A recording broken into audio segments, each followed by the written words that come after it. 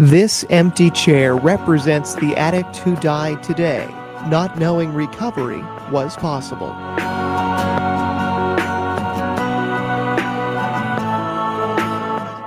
Hi, everyone, and welcome to tonight's episode of The Empty Chair for the Addict That Didn't Know Recovery Was Possible.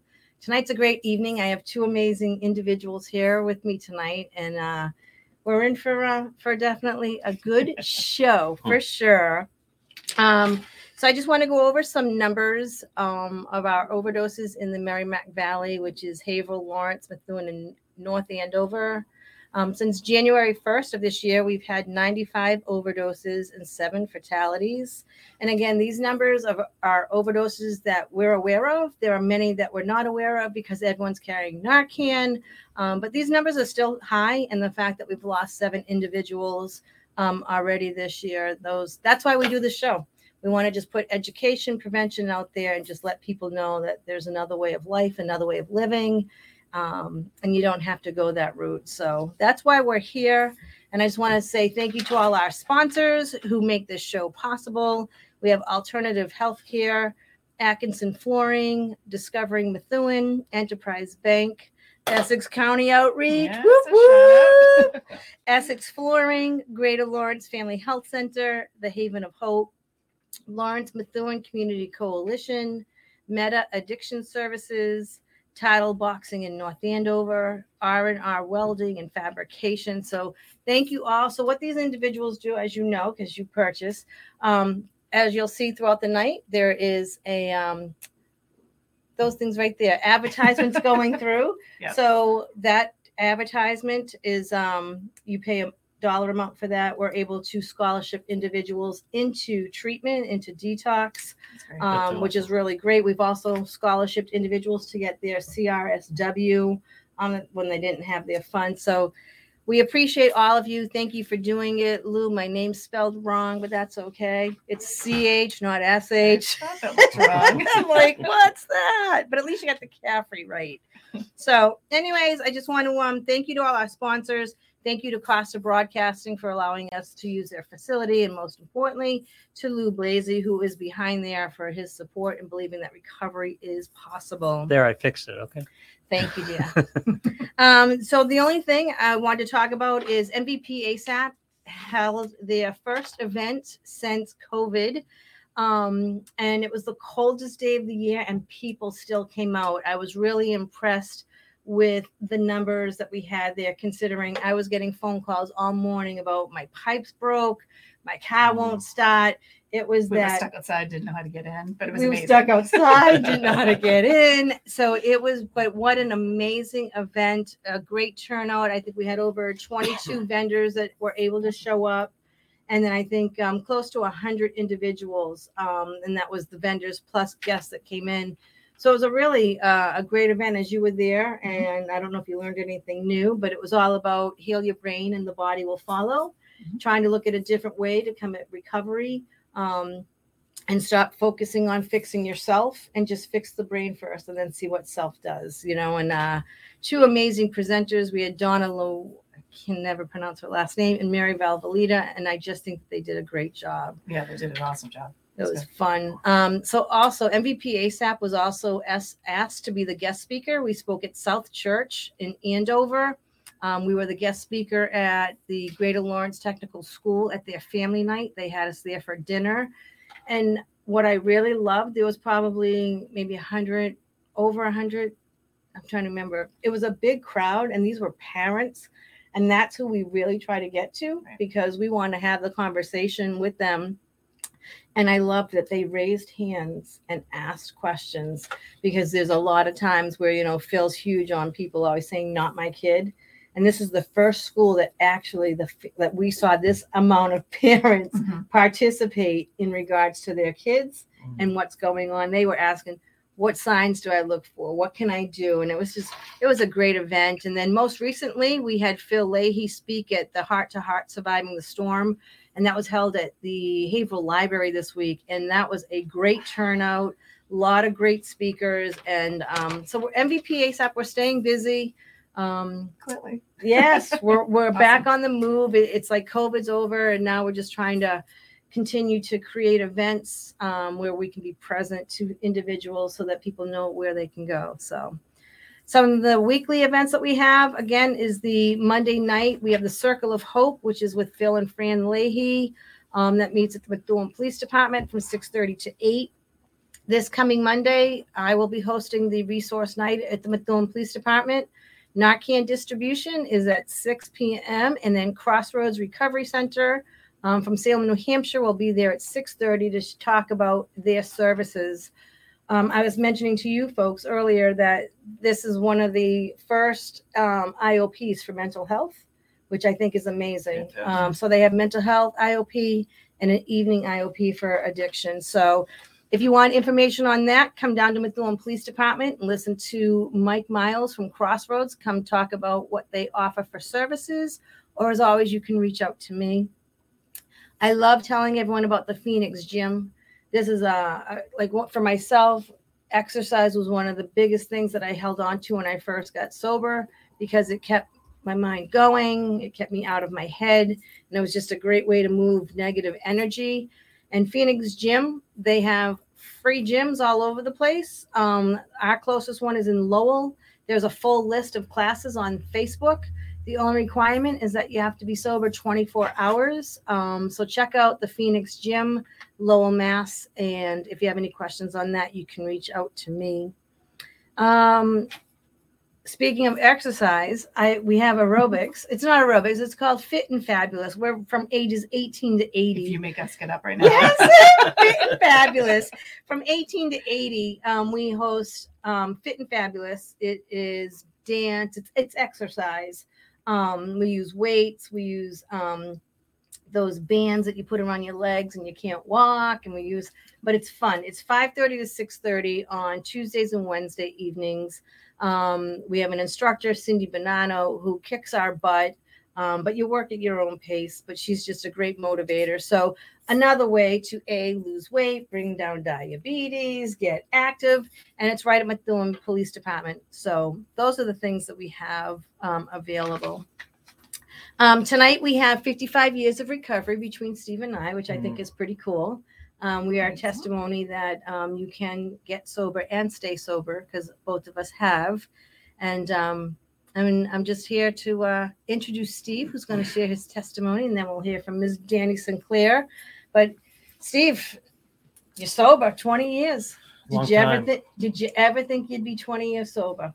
Never thought I'd do 20 days. Amen, right? Yeah. And then here you are. Yeah. So how did you get the 20 days? Never mind the 20 years. So I guess right out of the gate, I knew once I started drinking, I drank differently than most of the people I hung around with. Define differently. Like on top of you, were you doing handstands upside down A drinking? little of both. Yeah, a little of both. But I had a cousin that had some real significant issues with alcohol. And when I was in high school, he ended up doing time up at the old Lawrence jail.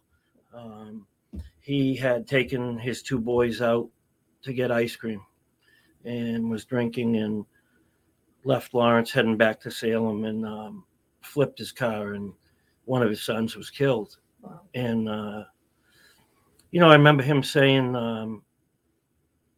that, he did a short amount of time in jail, but it was a life sentence knowing that he killed his, I think at the time, 13-year-old son. And I remember having him come and speak at the high school that I went to, Shrewsbury High. And I'll never forget, there wasn't a dry eye in the entire place. And at the time, I was involved in Students Against Drunk Drivers. So it's kind of ironic, the path that I ended up taking. And so I left the house at a young age. I was 17 when I went to college. Norwich University. Well, we did a little trial run up at UNH for a year. Okay. Yeah, we practiced college for a little while.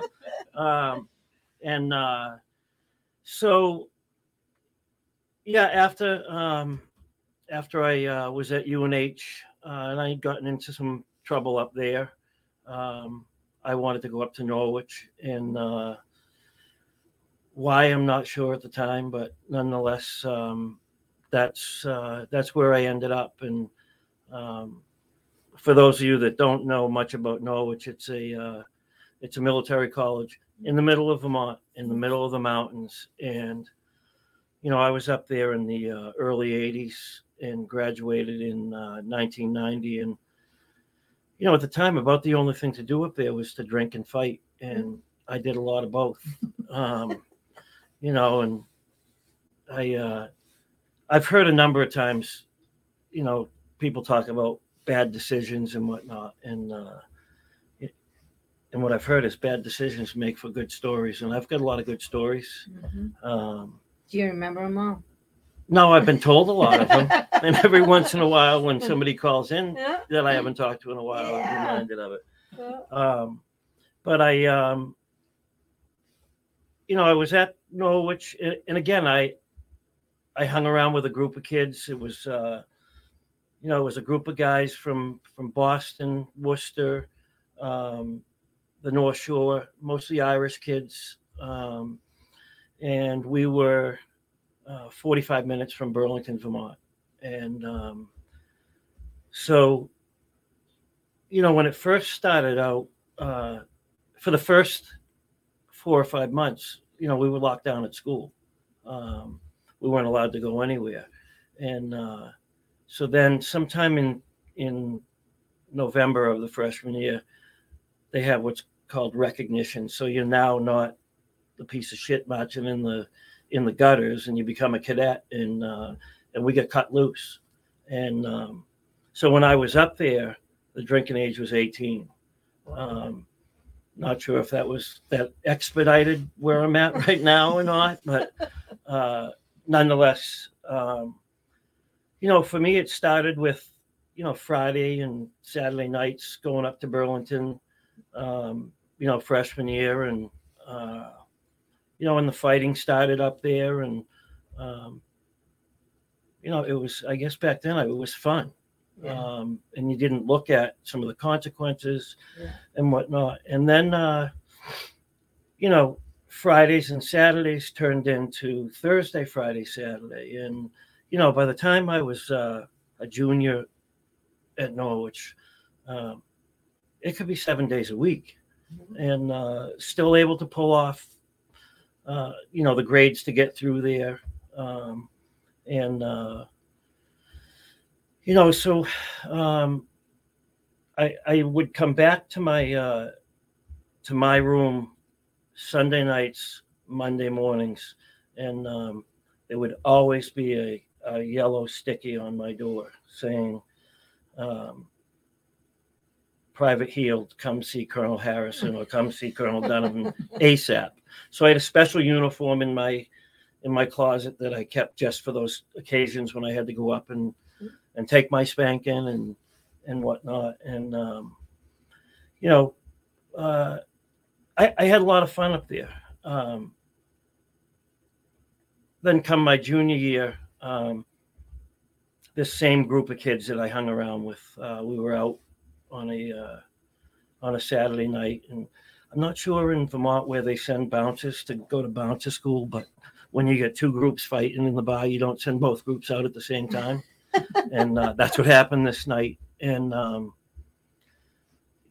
it still bothers me to this day when I think about it, because it was a group of local guys from Burlington, South Burlington, and there was a half a dozen of them and a half a dozen of us. And when it was all said and done, and the fight was over and we left, I didn't know if a couple of the kids were dead. Yeah. And one of them that I had gotten involved with, and it turns out he had about 130 stitches across his forehead, and his jaw was broken, and the cops caught up with us, and next thing you know, I'm arrested with another guy from my group. And you would think at that point I'd start thinking about my drinking. Mm-hmm. And but you didn't. Up there, it was kind of a badge of honor to come back and, so I spent a good part of my junior and senior year looking at going away to jail for a year. And at the time, I was a correctional officer for the state of Vermont up in St. Johnsbury. So it was, it was a scary time. And I figured I'd wait until the last possible minute to call my parents. But there wasn't much that they didn't find out because my father grew up half an hour up the street in St. Albans. So, there were times he would call up the next morning and say, "Oh, I heard you had a good time last night," as I got lugged out of the hockey rink or whatnot. But again, you and I, we know these signposts and whatnot. And, I talk about this often. One of my roommates, he and I were coming back from Burlington one night, and I remember waking up and looking out. I'm in the passenger seat looking out my side window, and there's flames going by my window.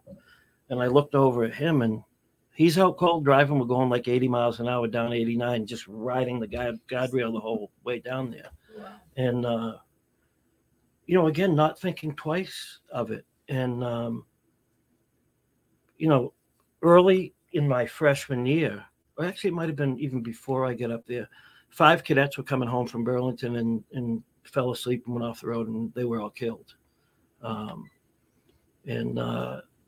it wasn't like I didn't see the writing on the wall. In any event, time moves forward, and it's coming graduation time, and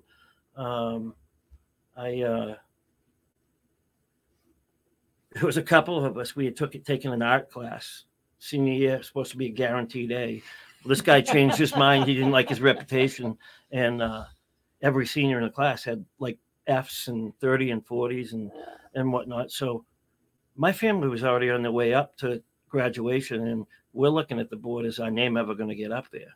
And thank God they did. So the gentleman that was the guest speaker that particular year was a Norwich grad from the 70s. He was I think he was a vice president of NBC, and he gets up there and he starts talking about he heard his record was broken, and he had set the record for the most punishment or the most tours ever to be done at the school. And so I'm like, oh, you got to be kidding me. My parents are going to be so proud of this.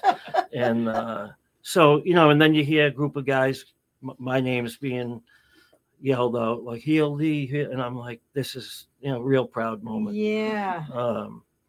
So I had met my wife at a ski bar up in Vermont. It was late in my junior year, and it was so anyways, I was engaged in my senior year, and I look back and I don't know how she put up with some of the shit, and I can take an honest look back now, and I put her through a living hell for a lot of years. And so we got married. Before you jump ahead, your drinking career really started in college, like in high school. Were you dabbling, and did you come from a family of addiction? So back then, I really looked at people in my family on both sides as heavy social drinkers. With the exception of a handful of them. I suppose if I look back now, I might look differently. Yeah. But on the same note, I wasn't going to point that kind of stuff out because I wanted to protect my right to drink. Yep. And if I point my finger at them, so and it was probably my junior year in high school? I started. Okay. Yeah, but that was my junior year. It was a quick move to college because, like I said, I was 17. My birthday was in October, So, I was called front row healed from kindergarten all the way up because I was the youngest, or one of the youngest in my class. So fast forward, I know now what I've put my parents through. I remember there was a Christmas that we were supposed to do a big family portrait for Christmas with the whole family, and I was supposed to go home that weekend, and I went out on a Thursday night, and I was in Burlington, and I woke up Friday morning in Winooski, Vermont,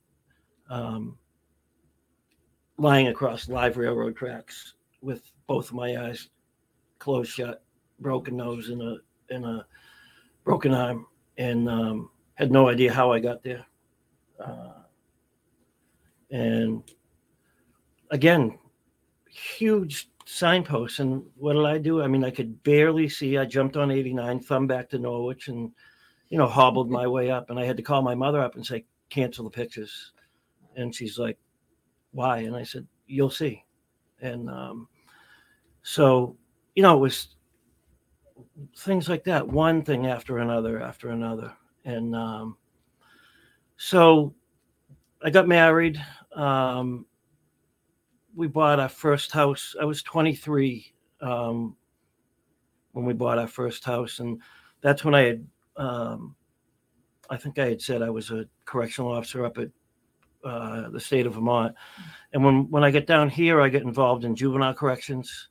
I worked at Boston Secure Treatment for DYS, which was a unit back in the day when there were most of the kids in there were murderers with sentenced to life without parole or violent sexual predators. So it was a real baptism by fire there. And it was down in Rosendale. And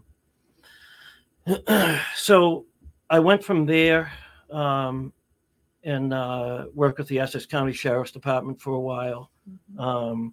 And then up to another program, a secure treatment program called Centerpoint, which was for DMH, DYS, and DCF kids. And that was up at Danvers State. And are you a drinker throughout this time? Really? Okay. Yeah. And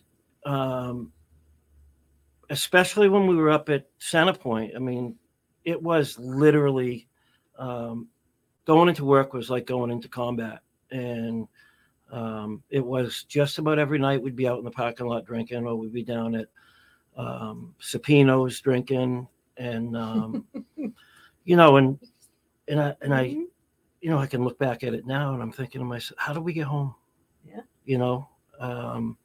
So I worked there, became the residential director there, and my wife and I had our second child, and I also was doing construction at the time, so I had a construction company going, and so between building and working juvenile corrections, I mean, it's a drinking environment, and so we had our second child. We had a daughter, Megan, and Megan was about 2 months old when she was diagnosed with a terminal muscle disease. And again, I was still drinking during that time frame, and I was devastated. I was angry at the world, and my drinking took off. And I can remember family members coming to me and saying, "Look, I'll stop drinking if you stop." And I'd say to them, "Don't waste your time," because I'm not. I wasn't prepared to. And so Megan passed away just shy of 8 months, and I spent 2 days up at the cemetery drinking, because the cemetery was right up the street from us and whatnot, and it really took off. And at that point, I made a decision that I needed to not work with people. for a while. We were working with kids, and I didn't want to take my anger out on somebody that didn't deserve it. Yeah. So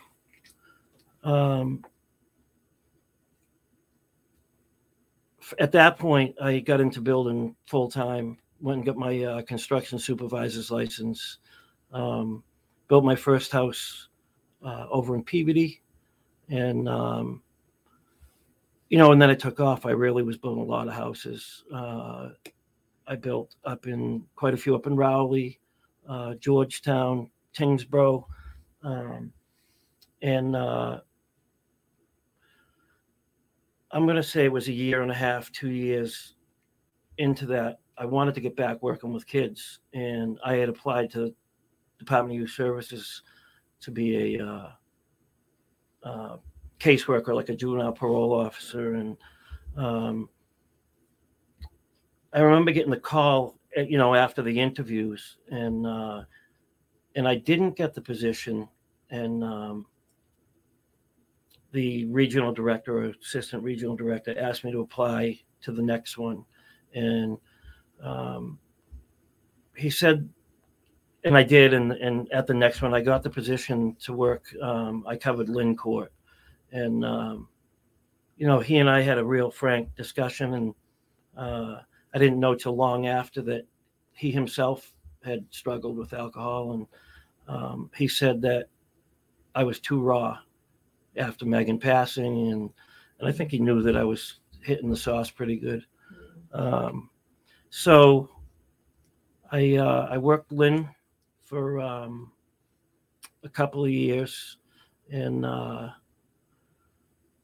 so in that process, I had after that we had 3 more kids. I had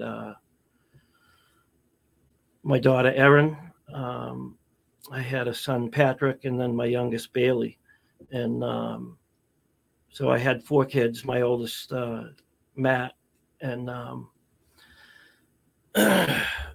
and my drinking continued. So I had met Tito Rodriguez, who we all know here, and I'm sure most of the people watching the show know Tito. When I think of recovery in this area, or New England for that matter, I think of Tito. So I met Tito, and I met his wife, Lynn Lee. She was my manager. She was in charge of the Lynn Court and all that, and became friendly with them. And Tito was very instrumental in me getting hired onto the gang unit for DYS. That's awesome. I didn't know that. And I was still drinking back then, and so I got hired to be the apprehension officer for the Metro region, and so I think at the time I was 29, and went out to the State Police Academy out in New Braintree, and so I was one of the oldest kids in my class out there, and so I'm out there, and I get these 20 and 21-year-old kids, and I'm like, there is no way I'm going to listen to these people, meaning the other cadets out there. So I said, you know what, I'm going to go for class president, because then I can do, I'm in charge. And so I did that. And so, New Braintree is another place out in the middle of nowhere. It's lovely there. What are you talking about? Yeah. And so I actually had knee surgery 7 days before the academy, but didn't tell anybody because I didn't want to get bumped out of the class and have to go down the road. And so I was out there for, I think, 18 weeks. And, it was almost like being at Norwich again.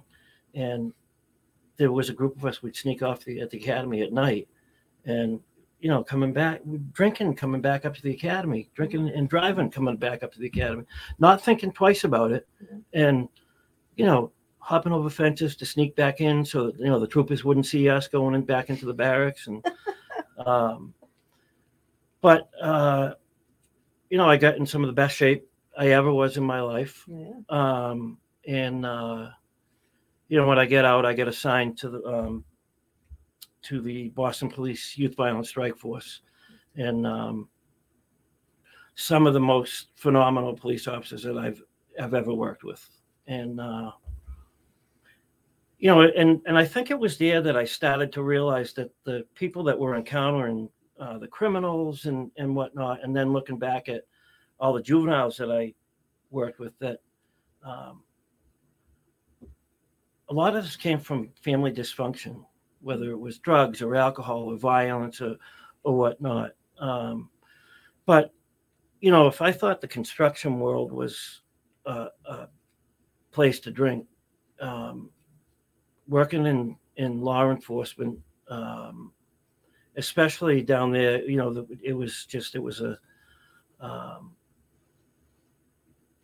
it was full of testosterone and a lot of booze. Mm-hmm. And so we would do warrants all morning or into the afternoon, and next thing you know, we're down the Erie pub or the Dubliner or whatnot. And again, it's like, how did I get back to Danvers? Mm-hmm. And I did, and did it every night. And so I knew early on that I had a problem with drinking. There was no arguing. I had enough people telling me that I did. But I wasn't prepared to do anything about it. And, when I was with Boston Gang Unit, I can remember getting up in the morning, and I have young kids, and I'd be in the shower at 4:30. I'd puke in the shower, get out, get in front of the mirror, clean up, promise God I wasn't going to drink that day, and head off into Boston. And I'd be in a Crown Vic with 3 other cops, and I couldn't imagine what the alcohol content of the air inside of that cruiser mm-hmm. was at that hour. Mm-hmm. And so we'd go and do our thing, and I'd be sitting down the Erie pub, or would make it back to Danvers and be down in the office and say, how did I get here again? Mm-hmm. At this point I'm drinking, I'm drinking without my permission, yeah. And go back and do it again. And so I was still with Boston, and it was Bunker Hill Day, June 17th. So I had the day off because it was a Boston holiday. And I remember coming out of my house, and my wife was in the backyard. It was early with the kids, and I had the cordless phone at the time, and I couldn't tell you if she said I love you or I hate you, but I took that phone and I smashed it into 1,000 pieces off of a brick wall or a stone wall, and looked at her and said, something's not right. Mm-hmm. And I said that I was going to go up to Georgetown, work on a house I was building, and if things didn't change when I get back, I was going to do something about it. Now, I had no idea what that meant mm-hmm. at that point in time. And so I did. I went up to Georgetown. I worked on a deck on this house. And at noon, I went down to the Georgetown pub and, had a burger, fries, and a beer, and went back to the house and worked for another 3 or 4 hours. And on the way home, stopped at Supino's and had a gin and tonic, and realized that this was the first time in my memory that I sat down and had one drink and walked away. Normally I would have sat there and they'd have been telling me to leave, at 12, 1 o'clock. And so I got home and I walked through the door and went and made a gin and tonic it was my routine. And I came out back, and Ellen was out there, and I looked at her and I said, I'm not right. And so I was so fortunate that I had a really good relationship with my primary care doctor. And I knew enough to call him. And I called him up and I told him kind of where I was at. And I wasn't at that point thinking I need to stop drinking. I was homicidal at that point, and and the reality is probably suicidal. And so my PCP, Mark Alara, he said, I'd like you to go up to Beverly Hospital and get an evaluation. And I had no idea what that even meant, but I trusted him enough and went. And so I grabbed my gin and tonic, and I didn't realize I called my mother. And my mother was petrified where I was at. And she called one of my brothers, and somehow they made it from wherever they were to Beverly Hospital in the same time I went from the next town over. And so I got there.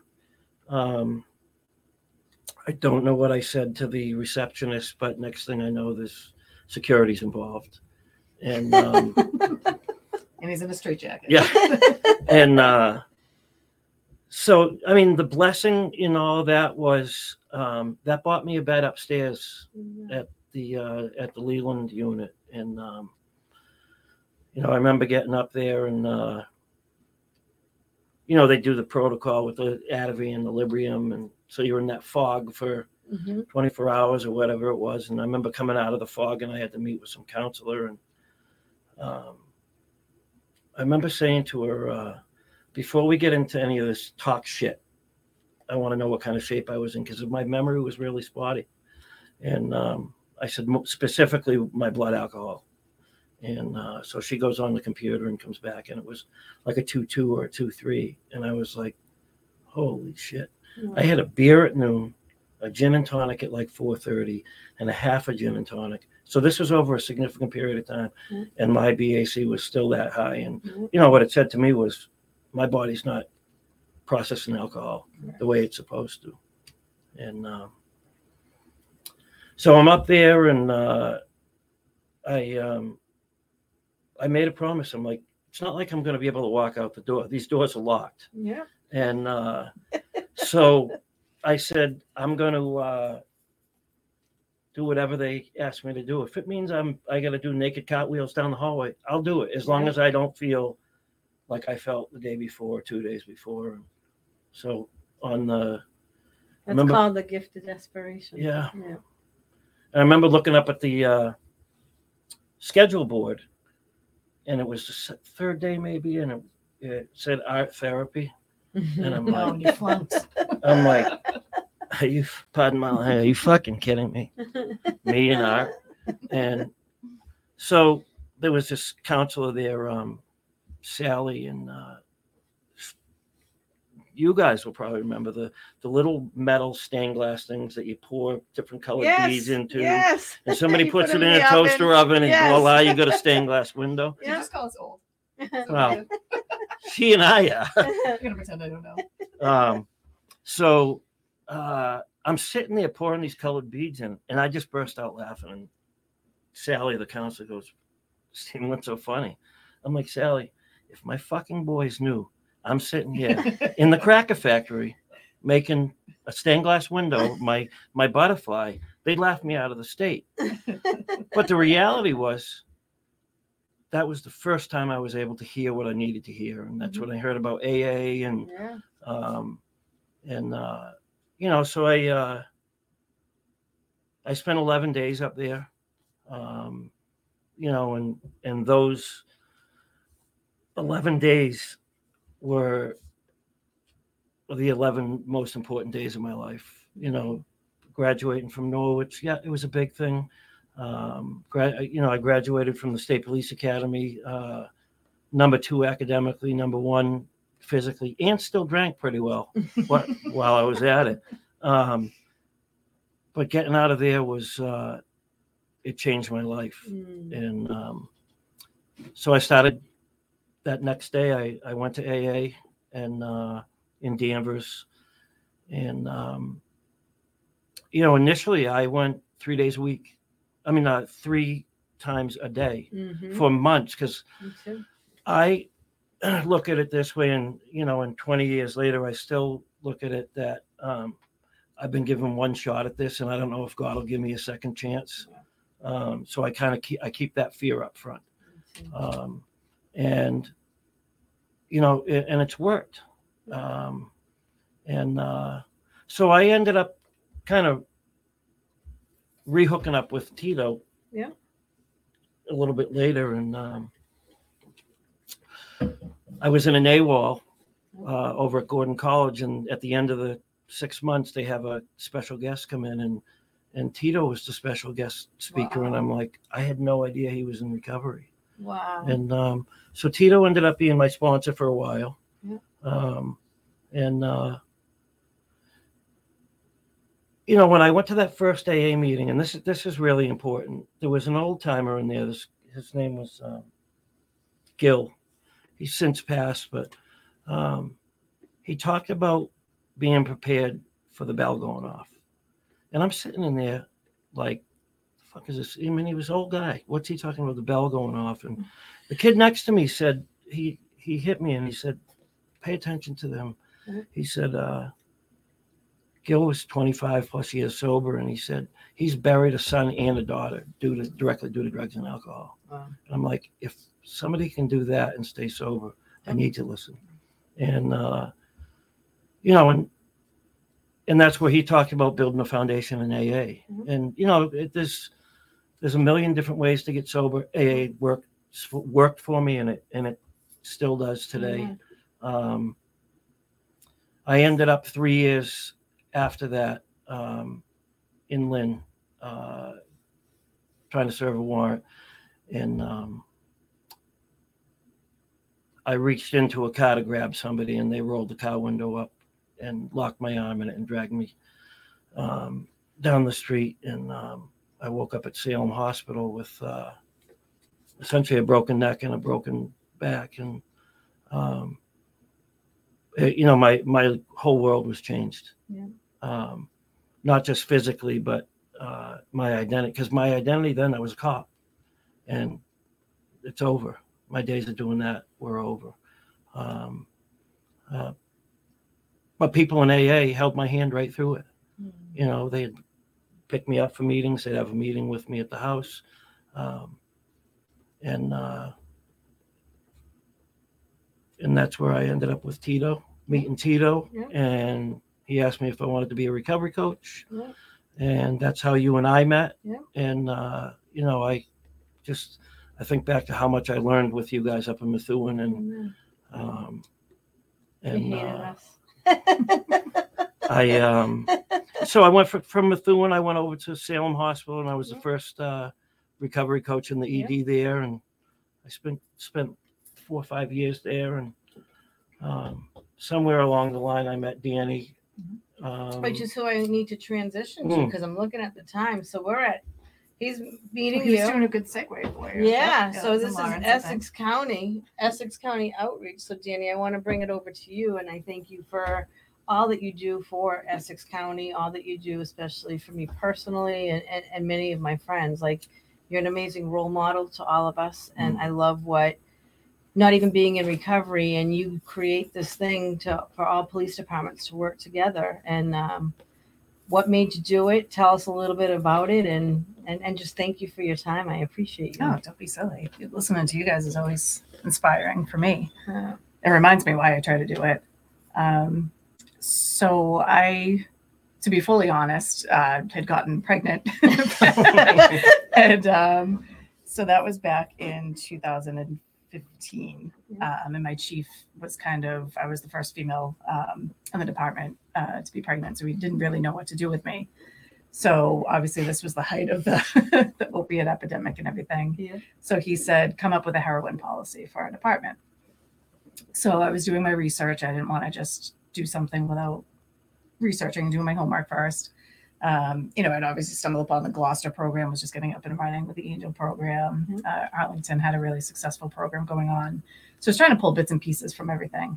I went to the first PARI conference, the Police Addicted Assistance Recovery Initiative, and Plymouth County folks spoke there. And it was really inspiring. There were a couple of police chiefs that spoke, and how they kind of got all of Plymouth County communicating with one another, especially on this database that they used. We on the front line of the problem see people at their worst. We get the 911 calls, we go respond.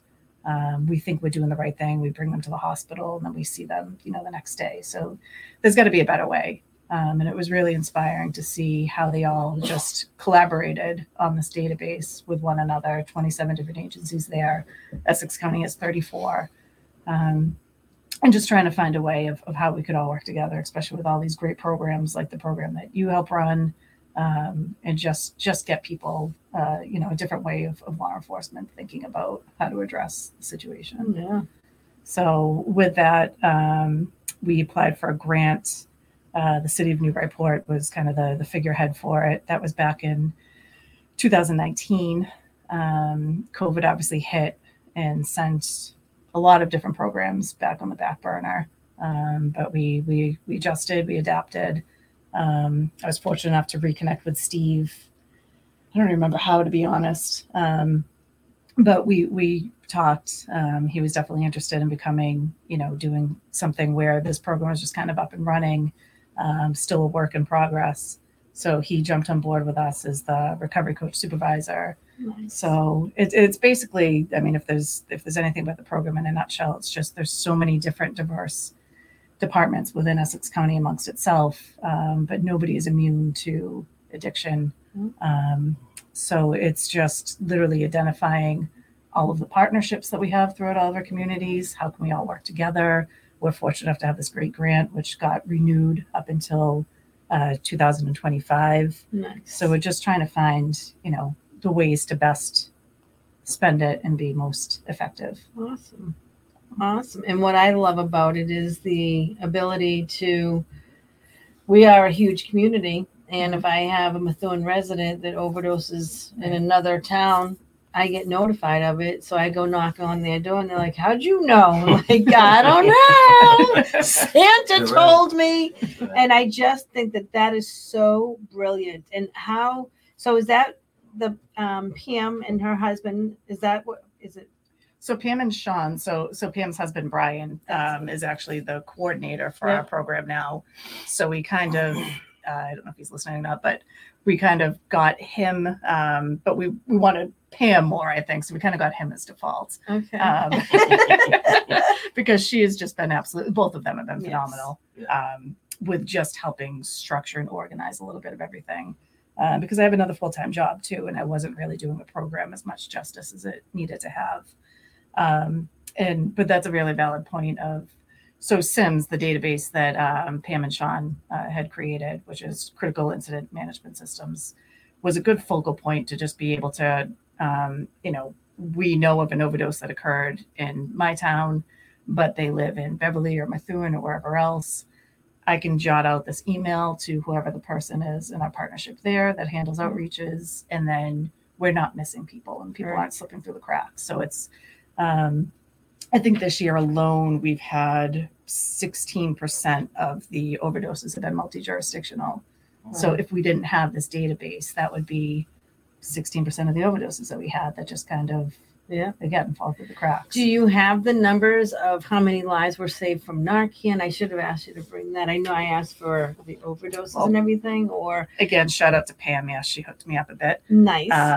So far, this is just for this year. So this is just strictly from January. And this is 34 of us, right? Not just Merrimack Valley that you're reporting. This is for everybody within Essex County. And again, it's accurate within as many of the departments that we're still working out a few kinks with getting. I won't throw Andover under the bus ever.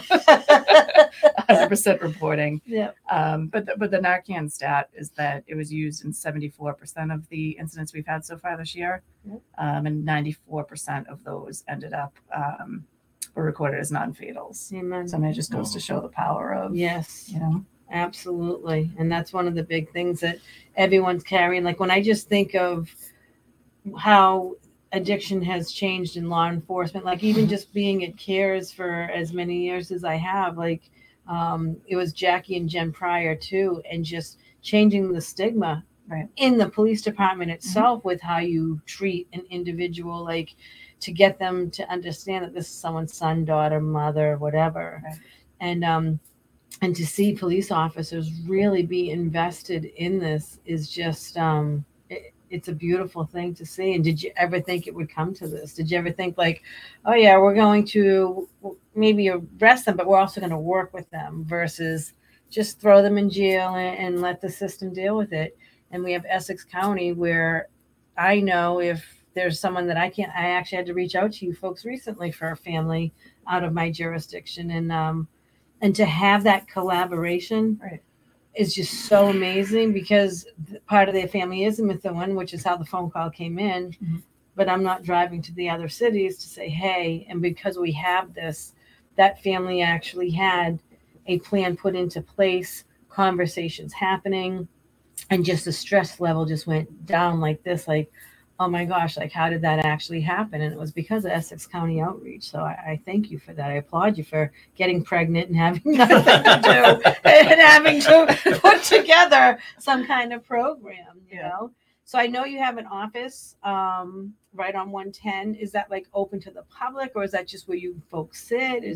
So again, I'll shout out to the sheriff because he was so kind when they had moved out of that the old OCC building there to offer up an office space for us to kind of have just a location to be able to start basing some meetings out of. I mean, we have a lot of ideas and a lot of things moving forward, especially as we're gaining momentum again and back on track since COVID, having some great staff that are helpful. Did you all say hi to Erin? She's still with us? Erin's still with us. She's on a much needed vacation right now. Good. So, yeah. So we allow everybody to get breaks and vacations too. Mm-hmm. So that's at 80 Elm Street off of 110 in Salisbury. Yeah. So as of right now, they're on actual pop-in office hours to be able to come in, but Steve's coordinating doing a weekly meeting that he's going to start hosting. And then again, the goal is eventually to be able to have drop-in hours as well. Awesome. From March 6th for Black Balloon Day, we were going to do from 11 to noon. We're going to set up a canopy and a tent out front. Awesome. We're going to do some Narcan training and hand out some Narcan for our folks. All are welcome. Good. And just kind of just of remembrance for all the folks that we've lost. And again, unfortunately, with Essex County this year alone, there's been 16 fatal overdoses. So obviously there's still a lot of work to be done. Absolutely. And speaking of, I was at court the other day and they said how they really enjoyed having the two of you at the mom's group. The night before the mom's group. I'm sure they love Steve. Yeah, they really enjoyed having you folks there. So thank you for doing that. And just thank you for all that you do. So I also know Essex County offers recovery coaches. Mm-hmm. So if an individual wanted a recovery coach, how would they go about to contacting you to say, hey, I need a recovery coach? So they can find us on our website. There's a contact page on that, which is www.essexcounty.com. EssexCountyOutreach.com. You'd think I would know my own website. Why didn't we just do ECO.com? It's funny, right? When we did all of our, would have been a lot easier. I've gotten that a few times. We also have a phone there too, which obviously isn't manned 24/7. But when somebody's in the office, we would check. Yep. And that phone number is 978-961-7388. Awesome.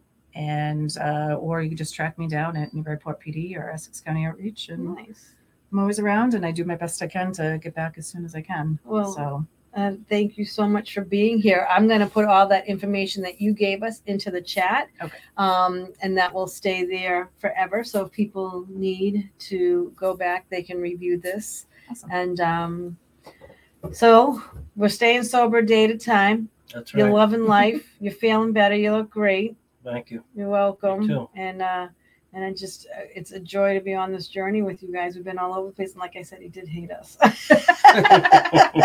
Good talk off. Yeah. It's all good. We all live and learn. The way I look at it is it's life's journey. Don't ever stop trying to learn. And, if you're out there and your CK has a recovery academy, I saw something. But if you're struggling out there, there's so many, when I think of the resources that are available now versus 1987 when I got sober, there is so much, so many resources. We've been getting. I didn't know. Hold on, we're gonna read the comments. So let's see. Phil Leahy saying hi, everyone. That's Cole's fault. Kimberly Fall, thank you for all the work you guys do. It's a great way for wellness too. Congrats to Steve. Hi, Beth. Hi, Beth. Hi, Danny. Such a pleasure to have been able to be under your leadership. Blake Keep says doing hi, Mom. amazing things. Actually, I saved someone saved him myself in Southeast. I know someone who saved South Shore alone.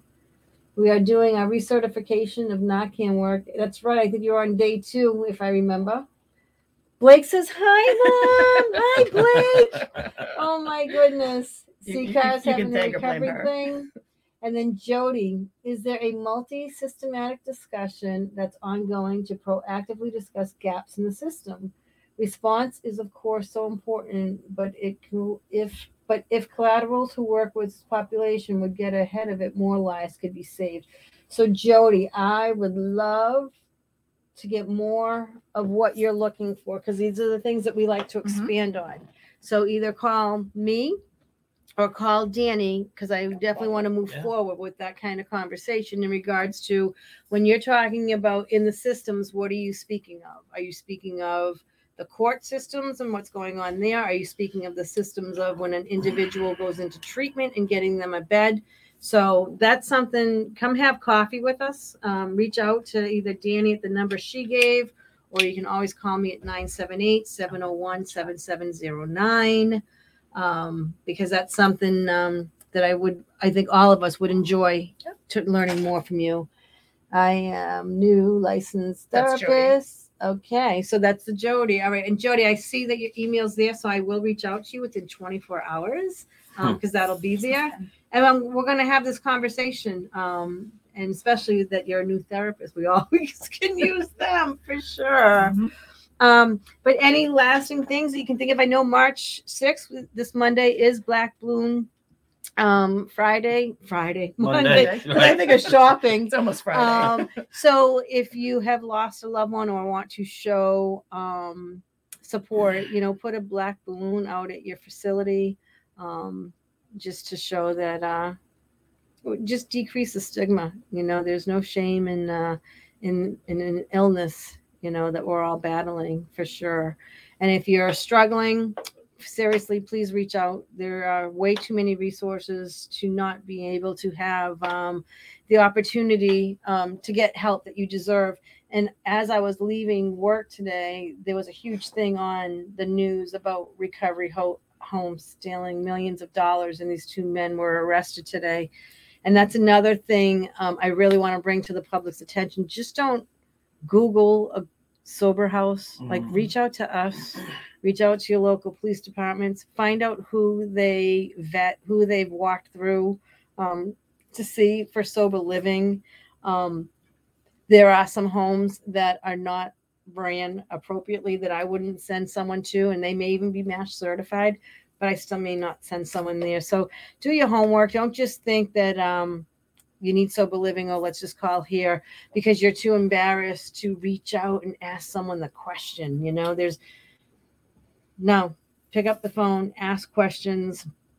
Between the 3 of us and everyone that we work with, we know lots of places for individuals to go to that we would highly recommend for both mental health and also for substance misuse. So I want to thank you both again for your time, for being here. Thank you, I love Cole. you guys. And this will be up and running. You can share it with everyone. And Lou, I want to say thank you for your time and effort being here. And Phil Leahy will be joining us in 2 weeks. I don't know who his guest is, but he will be here 2 weeks from tonight.